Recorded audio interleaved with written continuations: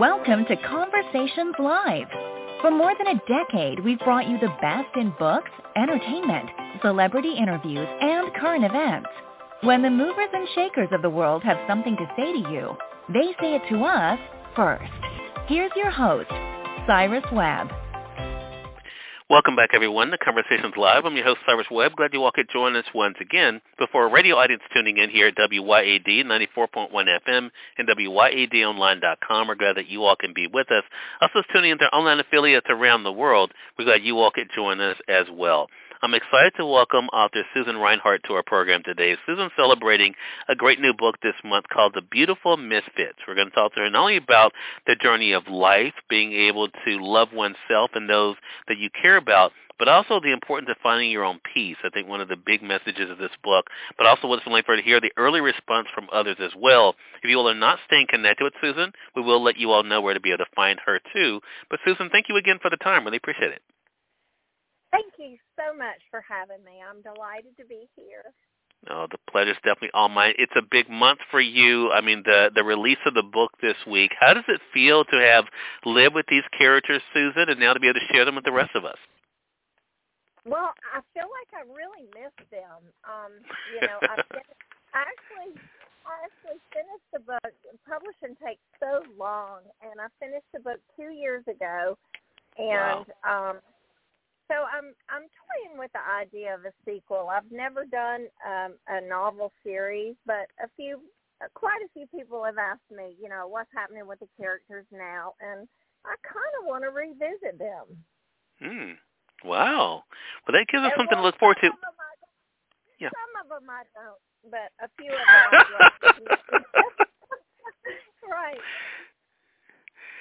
Susan, such is life, right? I mean, some we can do without in life, right? I think that is the thing. Look, there are so many interesting things about this. I was saying it to you before we went on here. I had a chance to read an advanced copy of the book. But one of the things that I thought was really interesting is that you did something that I love, and that is that you did not make Josie Nichols, who we get to know very well, you did not make her perfect. You did not make her without her flaws.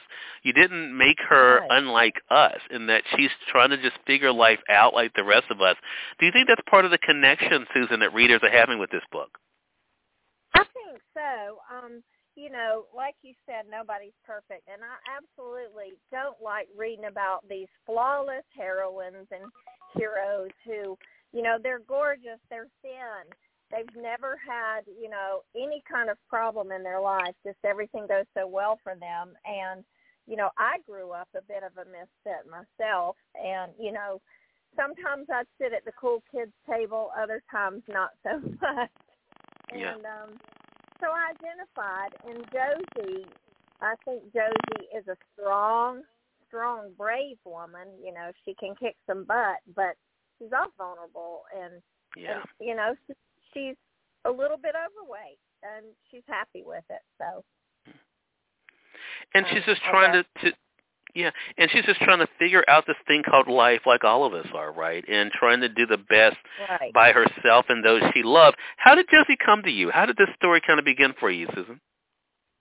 Cyrus, I have a son, and he's 30 years old now, and he went through some addictions, much like Finley in the novel. But Finley, of course, was 23 years old. I had to sort of mask some facts there. So it was loosely based on my son's journey, and he's okay with it. I let him read. I would never just spring this on him, and I let him read in an early draft, and he was okay with it. And he's helping me reach out to others who struggle with various addictions. Wow. Well, thank you. It hit close to home. It's not autobiographical, but writers write what they know, and I know this subject too well, unfortunately. Well, I was just going to say, Susan, thank you so much for sharing that personal aspect with us, and please pass the things on to your son as well, because I think this is what's going to make this book so easier for people to read and to discuss, to enjoy it for sure, because it is a great read, but also to talk about these really, real issues that people are dealing with. And since you brought that up, I want to talk about the connection then with Josie, because one of the things we realize is that none of us live in a vacuum. Josie does not live in a vacuum. She is impacted by the things that's going on with, those she loves, her husband, her children. Talk to us about that, what that was like for you to show how when life happens, we all are impacted by it. Well, Josie, in the novel, and I tried to make it humorous and heartfelt, even though the topic was serious. And Josie was a very successful Emmy-winning news anchor, and, her husband was sort of a flighty dentist who only wanted to do sculptures and not make any money, and her son was never home. She never knew where he was, and one pivotal evening she was anchoring the evening news in Atlanta, Georgia, and the pressures that kind of burbled from her house sort of exploded on air, and she sort of lost her stuff, had a hissy fit, as we say in the South, and had an 84-second meltdown on live TV, and that was the catalyst. That was the propulsion for the plot right there, and the destruction that followed her on-air meltdown. So, everybody has a tipping point first. Right. Such a great point. And of course, not all of us have to go through it in the public, as Josie and so many others have done today. But I think it also, of course, makes them relatable, I think, for many of us as well. Susan, I want to ask you about this when it comes to the title, because I thought the title was really interesting after I got into the book. Because I think for so many times when we think of the word misfit, we do not think of something positive.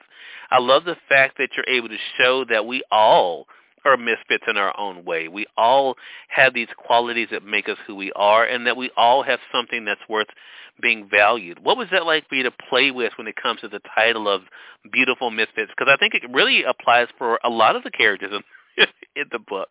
Well, it does. And so I set it at the makeup counters in a mall.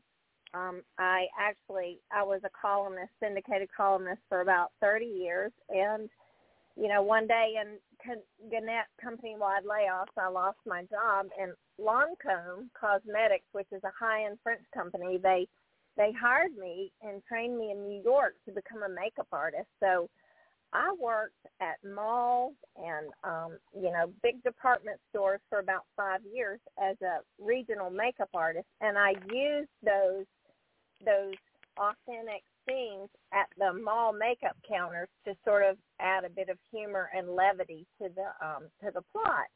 And Cyrus, the thing is, when I work behind the counter, all the customers, the clients, the men and women who work behind the counters, we were all trying to figure out life. Everybody is a misfit, just as you said, in some way. And my goodness, I don't want to meet somebody who isn't slightly a misfit. They would be boring. Yeah. So such a great point. I'm sort of based on a play on words, but mainly the characters at the makeup counters, because they're beautiful misfits. They're glamorous, but they have lives that are entertaining. We all hear a picture's worth 1,000 words, Susan. The cover of this book is very telling in so many ways. Of course, the idea of what you just shared, of course, we see the woman looking, in the case. We're able to see the peels there in the case. Of course, that alludes to a part of what we're able to see. But also, I think there is an idea of kind of ownership. We see Josie kind of go through that as well, but also responsibility is a big part of this book too. When you went into the book, I was curious, is this the book you intended to write, Susan, or did you see the story evolve as the characters kind of became real to you? The characters took over the book, as often that happens in a writer's world. I had a loose outline. I knew where I was going with the book, but as it progressed through many drafts, I don't know a writer who can do one draft and send it off and think it's perfect. It took me about 5 years of research and actually revisions and rewriting, because I'm a perfectionist, to get it where I wanted it. And so I think that well, I don't remember your question. Okay, well, no, help me. Yeah. No. I was just asking you about did the story evolve, and you were just telling me that the characters did take over. Yeah. So I did answer the question, and they took over, and I sort of had to rein them in several times because they wanted to go. But I am very close to the characters, and a few are based on real life people. Right. So now you're on this side of it. As you said, I mean, the story has been written for a while. Now you're spending time with people like myself, Susan, sharing it. Talk to us about that experience. What has it been like for you to now have these conversations about these characters and to talk about them? Well, I have imposter syndrome, as a lot of writers have. Sometimes I think, well, why would anybody want to hear about them? But this is a very, very important issue. The opioid epidemic kills more people now than gun violence and traffic accidents combined. And, it was my passion. So I love sharing both the humorous aspect and the serious aspect of the novel, The Beautiful Misfits, with people who seem to be interested. I think it's a conversation that we should have. A lot of people have families who are touched in some way or suffering in some way with addiction. And a lot of times they don't want to deal with it. And I think in my novel, I deal with it in a very positive way. So I want to talk about it, and I've been happy to go on radio shows. Now, sometimes I'm embarrassed by my Southern accent. I tell people, look, I'm not from New York. I sound like Ellie Mae Clampett. Well, as a Mississippian, Susan, you sound just great to me. I can tell you that, and I think too it goes to being able to let yourself being able to shine through as well. Because even though we enjoy the book, we definitely, I know in my profession, enjoy the conversations like this. So I want to go back to something you said in the beginning of the chat here. Then we're going to remind our audience so they can get the book, and that was that I mean you're not closing the door on a follow-up. Is there a character that you introduced in The Beautiful Misfits that you would like to explore more if you got the opportunity? I'd really, the Beautiful Misfits, it sounds like a really heavy subject, and it's a serious subject, but there's a lot of humor in the book, and there's a secondary romantic plot, a slow burn, second chance romance. So sort of at the end of the novel, I don't want to give the ending away, but it is a happy ending. Josie and her love interest do get together, and I would like to do a spinoff about their story and what they're doing now, and also how Finley, I can't give it away, but I'd like to continue his journey and also the love interest journey. I may do it, but I've written like 3 other novels I've got to get out there, so I might have to put it on the burner for, a year. Okay. What about Philly? Do you think we'll see more of Philly? I loved Philly, yes. Philly, yes. Because, look, I think we need that one friend that's going to just be able to tell it like it is. She is my favorite. Philly is my favorite side character, and she's sort of, it's like a character actor who steals the show. I think Philly stole the show, and I'm not interested in following up on the mean Pauline, but I am Philly because she was the first African-American supermodel on the cover of Time magazine. And, she was a Vogue cover girl, Cosmo cover girl, and ended up with other has-been celebs working at the mall makeup counters. And but Philly got a chance to go back into senior modeling, because she's over 50. So, yes, Philly was a bright light for me. Yeah, definitely you give us the heart and the humor. That definitely comes through. So I want our audience to pick up their copy of The Beautiful Misfits. Again, the author, Susan Reinhardt. We've been talking to her about this extraordinary journey. Of course, the book's available through our friends at Amazon.com. You all can get it there. It's published by Regal House Publishing, too. Susan, what about yourself? How can our audience stay connected with you? Well, I'm on social media, and I always follow back. I'm on Instagram and Facebook, Twitter. Cyrus, my daughter is trying to get me to do TikTok, but I haven't advanced to that. I can't get there yet, Cyrus, so I don't know. Look, I'm not there either. I'm not there either, Susan. That's the only site that I'm not on is TikTok. I'm not quite ready yet.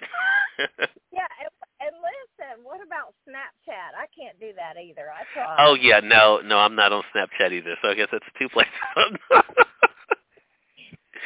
Yeah, it's a lot to keep up with. I just try to do what I can, so I try not to get too out there. But it definitely want our audience to be able to make sure they're staying connected with you, Susan. Susan, congratulations to you again, and looking forward to chatting with you on the program again too. I appreciate it, Cyrus. I've loved being on your show. Thank you. Thank you. Well, look, I appreciate that, and we thank your audience for tuning in to another great segment of Conversations Live. Until next time, I'm your host, Cyrus Webb, saying as always, enjoy your day, enjoy your life, enjoy your world. Thank you all for choosing Conversations Live. Let's go make today amazing. Take care.